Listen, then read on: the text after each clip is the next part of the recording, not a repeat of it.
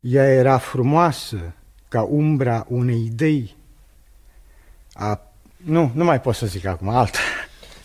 Nu, revin, Oznică. Nu, aia a fost foarte frumoasă, dar, domnule Nichita Stănescu, mi-a fost tare greu să fac o selecție dintr-o operă atât de întinsă pe 3 decenii, de viață, de poezie. Sper că selecția asta pe care ți-o propun astăzi nu a fost și trădătoare. Rămâne să decidă însă mai degrabă ascultătorul cititor. Eu sunt de acord cu această selecție, cu atât mai mult cu cât eu însumi mă simt în fața unei dificultăți reale să o operez asupra lucrurilor mai mult trăite de mine în scris decât scrise pentru a trăi. Așa că cu unele mici rezecții spontane am să accept punctul tău de vedere. Îți mulțumesc, Nichita Stănescu, pentru încrederea pe care o acorzi dumneata cititorului. Deci voi începe cu o poezie mai veche în dulcele stil clasic. Dintr-un bolovan coboară pasul tău de domnișoară. Dintr-o frunză verde pală pasul tău de domnișoară. Dintr-o înserare în seară pasul tău de domnișoară. Dintr-o pasăre amară pasul tău de domnișoară. O secundă eu l-am fost zărit în undă. El avea roșcată fundă, inima încet mi-afundă. Mai rămâi cu mersul tău, parcă pe timpanul meu blestemat și semizeu, căci mi este foarte rău. Stau întins și lung și zic, domnișoară, mai nimic pe sub soarele pitic, aurit și mozaic.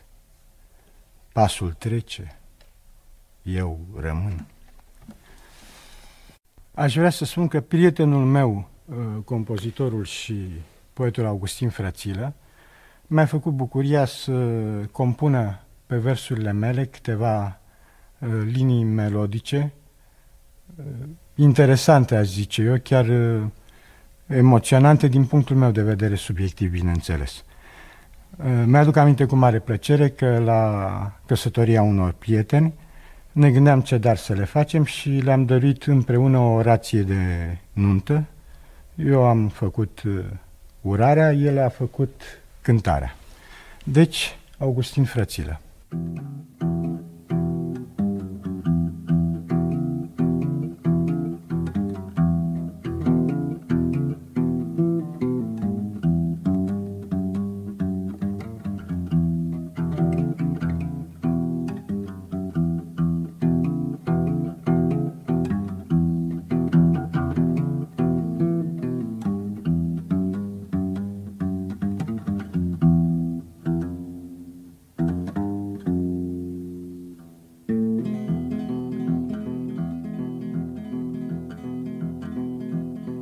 Lătrau cai, când veneau ahei, ahai, când capul cel retezat îmi cădea neîncoronat. Mă mănâncă n-ai lui dinți, soarele cu 7 zinți, iar eu stric și nu se aude, mările din nou sunt ude. Iar țărămurile ca și depărtările, ca și depărtările. Vino tu cu tandre rot să mă tai bucăți, bucăți, și în hamăți la quadrigă 3 regine și un rigă. Vino repede de tot, nici să mor nu știu să pot. Duce-mă și dulce-mă, naște-mă și moare-mă. Suferă de natura toată, vino calcă-mă cu-o roată și zdrobește-mă, adormește-mă. Lătrau cai, când veneau ahei, ahai, când capul cel retezat îmi cădea neîncoronat. Mă mănâncă n-ai lui dinți, soarele cu 7 zinți, iar eu stric și nu se aude, mările din nou sunt ude, iar țărămurile ca și depărtările, ca și depărtările.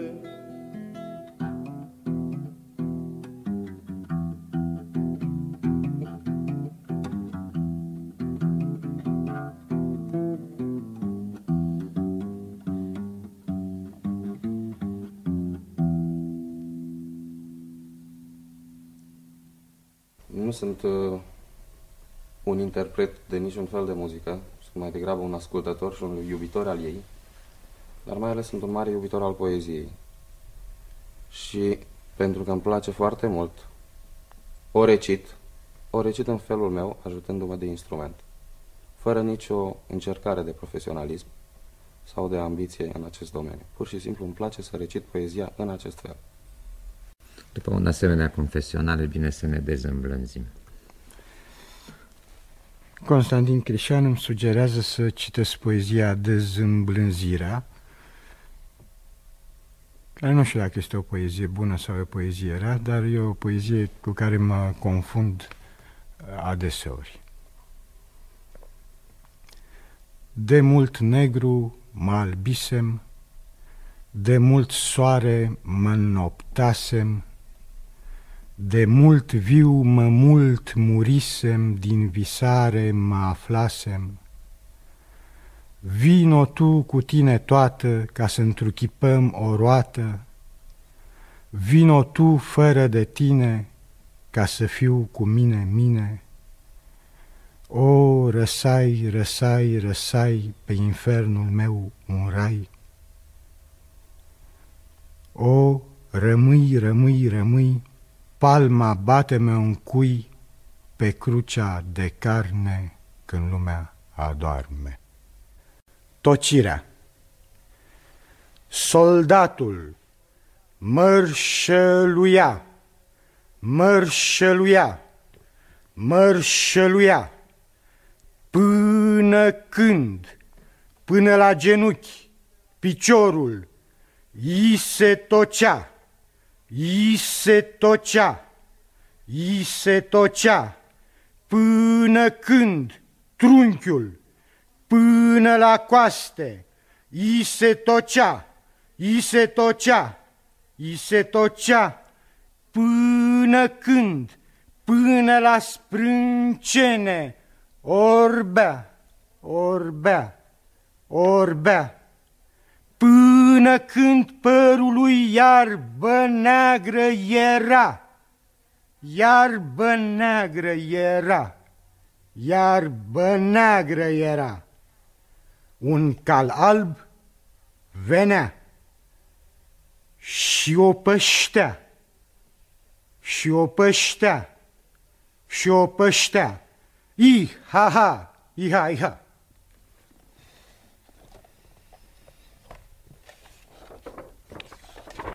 Acum am să citesc o poezie, Iacob și Îngerul.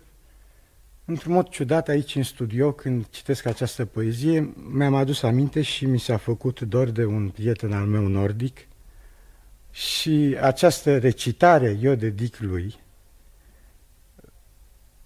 profitând de ocazie pentru cititorii mei și pentru cei care mă aud acum imprimat pe disc, să fac o precizare, că pentru mine dedicațiile nu sunt aluzii. Niciodată o poezie dedicată nu îl privea pe cel care... Conținutul unei poezii nu privea pe cel care am dedicat-o, ci dedicația are sensul unui dar. Cum ai duce cuiva, ai dărui o floare, o poezie care bănuiești că lui ar putea să-i placă. Deci, Iacob și Îngerul. A venit îngerul obosit și supărat, m-a pălmuit cu aripile pe față, pana lui era sprânceana mea de împărat, bătându-mă de viață, mă dezvață. Om rău ce sunt și plin de sânge, stăteam izbit de aripi mari. Mi se părea că azi mă plânge cu umbre codrul secular.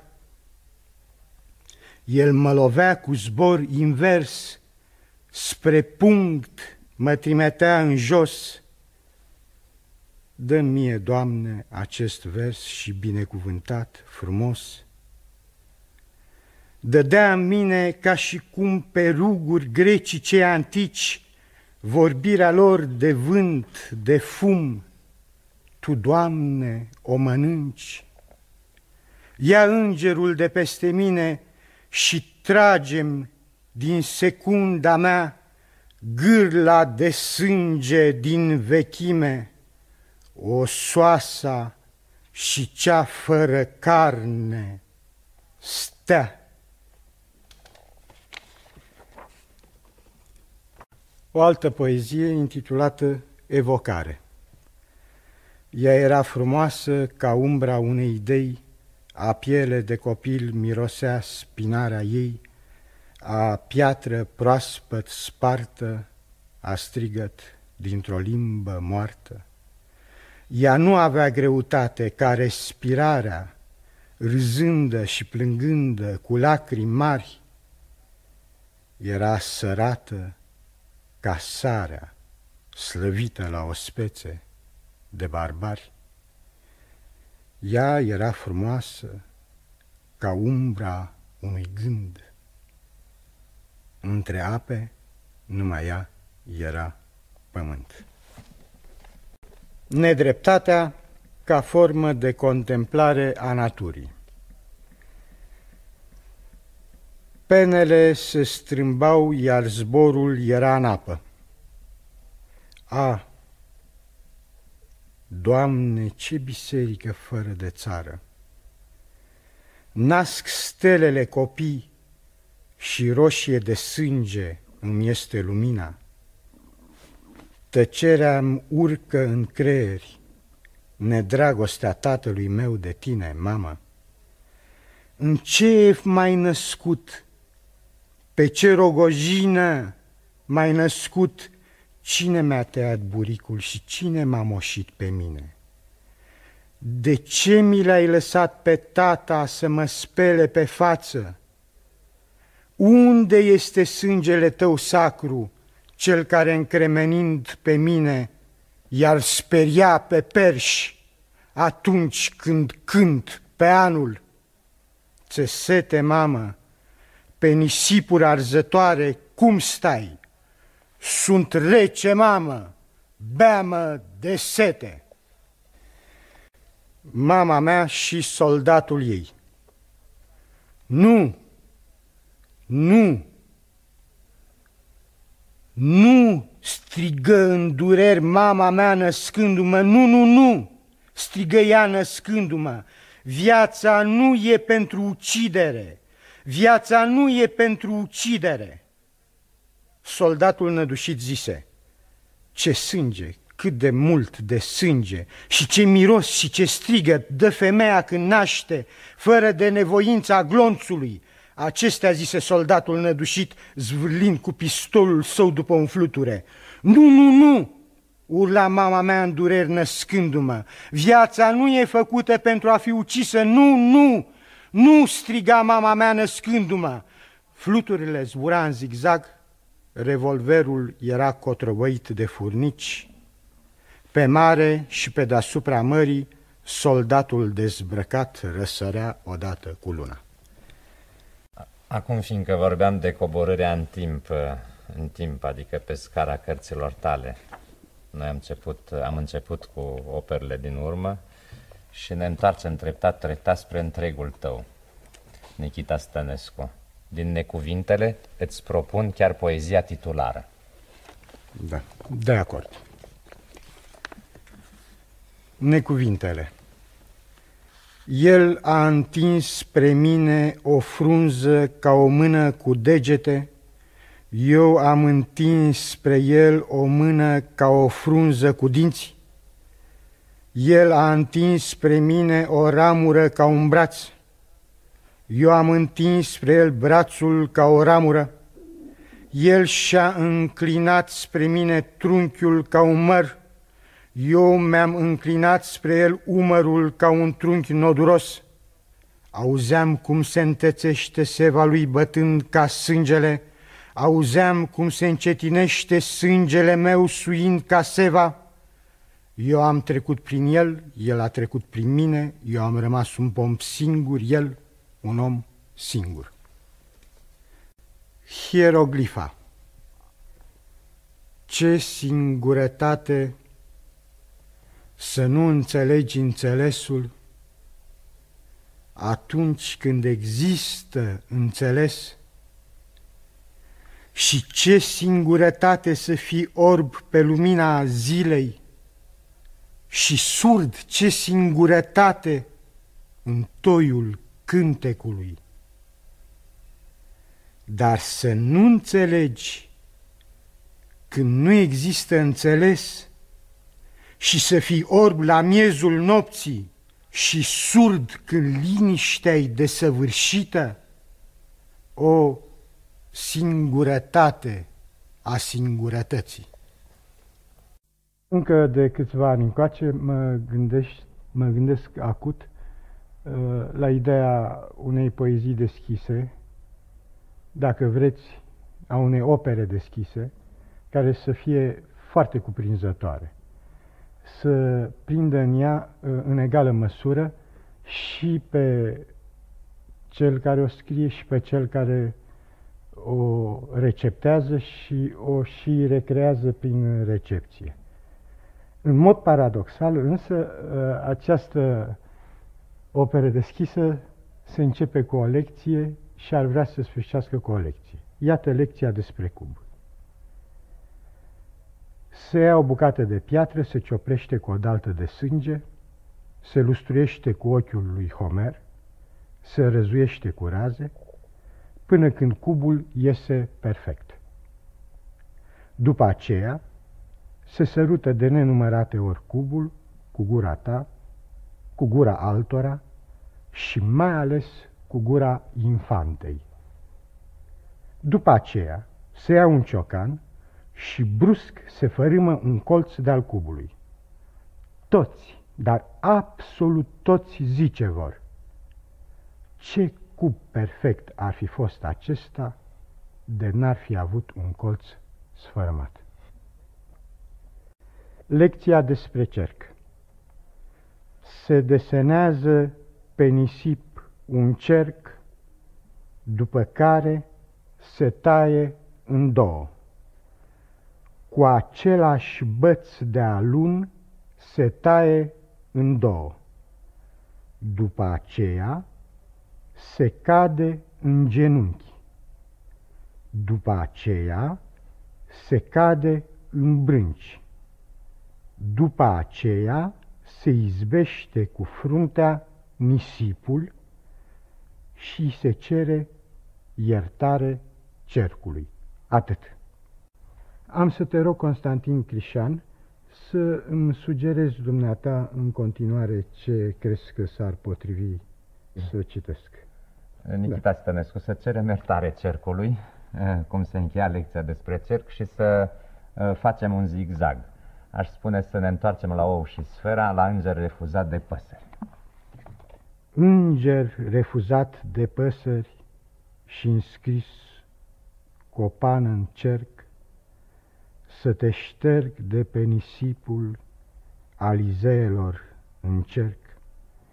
Mai întâi steaua Canopus, cea mult galbenă, oling, ce sărată e, mi-e sete și ce friguri tari măning.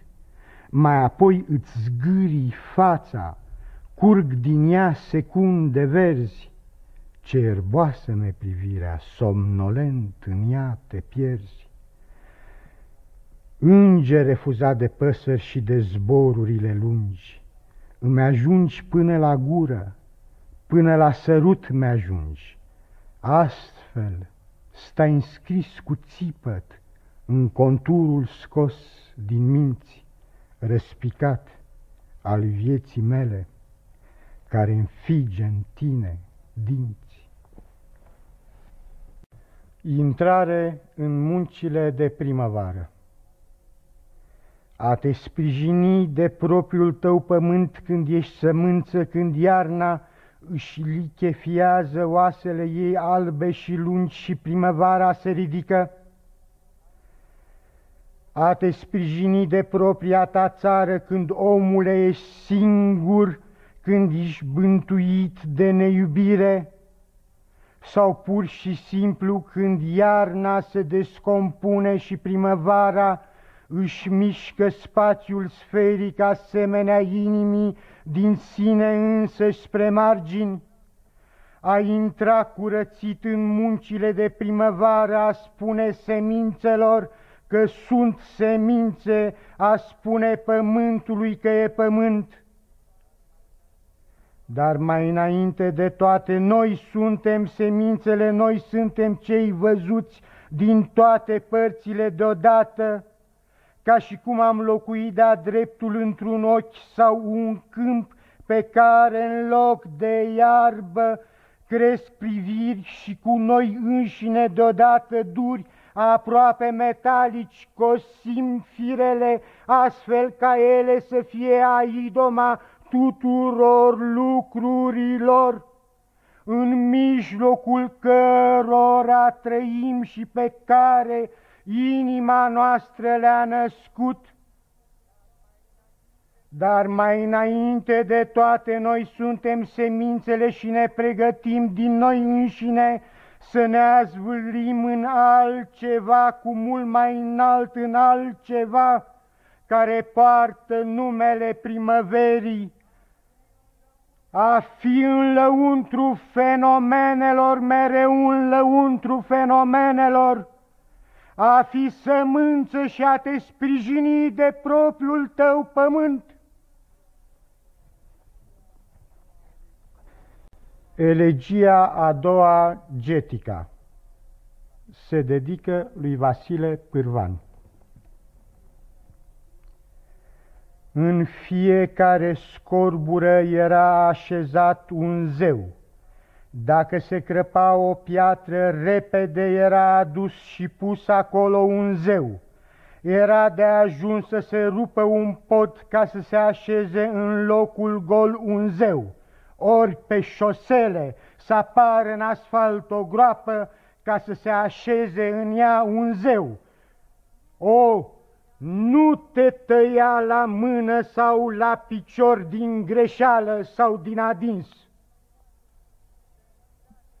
De îndată vor pune în rană un zeu ca peste tot, ca pretutindeni vor așeza acolo un zeu, ca să ne închinăm lui, pentru că el apără tot ce se desparte de sine. Ai grijă, luptătorule, nu-ți pierde ochiul, pentru că vor aduce și-ți vor așeza în orbită un zeu și el va sta acolo împietrind, iar noi ne vom mișca sufletele slăvindu-l și chiar și tu îți vei urni sufletul slăvindu-l ca pe străini. Daimonul meu către mine. Vine focul, îmi zise. Fii atent, vine focul. Și o să vezi cu ochii pietrele înmuindu-se și pe caprele negre de stâncă înnecându-se în moalele stâncii. Marea, pe dânsa chiar o să o vezi, subtă de fluviu și pe acesta sub de râu și pe acestea subte de izvoare și pe ele absorbite de setea unui zeu alergând. Ai să vezi, îmi spuse daimonul meu mie, ai să vezi cum se usucă peștii și cum se împuțesc balenele, cum se evaporă meduzele, căci îți zic ție, vine focul. Mă auzi? Te aud și ce să fac eu? Chiar dacă te aud, ce să fac eu? Eu, ce pot să fac eu? Schimbă-te în cuvinte, mi-a zis daimonul. Repede, cât mai poți să te schimbi. Schimbă-ți ochiul în cuvânt, nasul și gura, organul bărbătesc al facerii, tălpile alergătoare, părul care a început să-ți albească, prea des încovoiata șiră a spinării. Schimbă-te în cuvinte, repede, cât mai e timp. I-am spus daimonului, tu nu știi că vorba arde. Verbul putrezește, iar cuvântul nu se întrupează, ci se destrupează. Am pus un sentiment pe bronz și tu știi asta și a fiert din pricina luminii soarelui. Am dat un nume unui copil și numele s-a spart de timp și de vrăbii. Știu asta, mi-a zis daimonul. Schimbă-te în cuvinte precum îți zic. Mulțumesc, Augustin. Am să închei această scurtă experiență a noastră cu o poezie de dragoste. Ea stă plictisită și foarte frumoasă, părul ei negru este supărat, mâna ei luminoasă de mult m-a uitat, de mult s-a uitat și pe sine cum atârnă pe ceafa scaunului. Eu mă înnec în lumine și scrâșnesc în crugul anului. Îi arăt dinții din gură, dar ea știe că eu nu râd. Dulcea luminii făptură, mie pe mine mă înfățișează, pe când ea stă plictisită și foarte frumoasă. Și eu numai pentru ea trăiesc în lumea fioroasă de sub ceresc. Ars poetica. Poetul nu poate fi înțeles, de aceea poetul nu poate fi plătit. Ce somn mi s-a făcut de tine, plopule! Ce somn mi s-a făcut de tine, munte, câmpie și mare! Ce somn mi s-a făcut de voi! Ah, de-aș putea să dorm cât mi-e de somn! Ah, de-aș putea să dorm și să visez, să vă visez altfel. Insignă. Această ramură a poeziei, a cărei umbră peste cer, alaltăieri lent se înscrise, iar vederii noastre ieri, să fluture peste sfioasa întindere de plai natal, mișcând privirea și răcoarea tristeții spusă virginal. Această ramură a poeziei, a cărei umbră pe pământ și duh de vânt și de zăpadă, lent clătinându-o, îi sunt. Vederea țării. Sufletele noastre sunt spițe lungi la roata ta, mișcătorule pământ, către stea. Păsările în zbor vestesc zborul ce va fi, un pământ ceresc cu aripi verzui, trupul nostru, o, cel neconstelat, fiva încotro, ani lungi se zbat și ne vor fi oase stelele frumoase și ne va fi piele lumina de stele. Imn. Eu sunt vorbirea acestei țări, limba ei numită limba română. Eu știu cel mai bine spiritul și stafia acestei mieri. E de mirare că am și un trup și că trupul meu are un nume, dar s-a întâmplat să fie așa, pentru că limba aceasta este vorbită de oameni care trăiesc chiar în timpul vieților, iar nu în timpul vieții altora.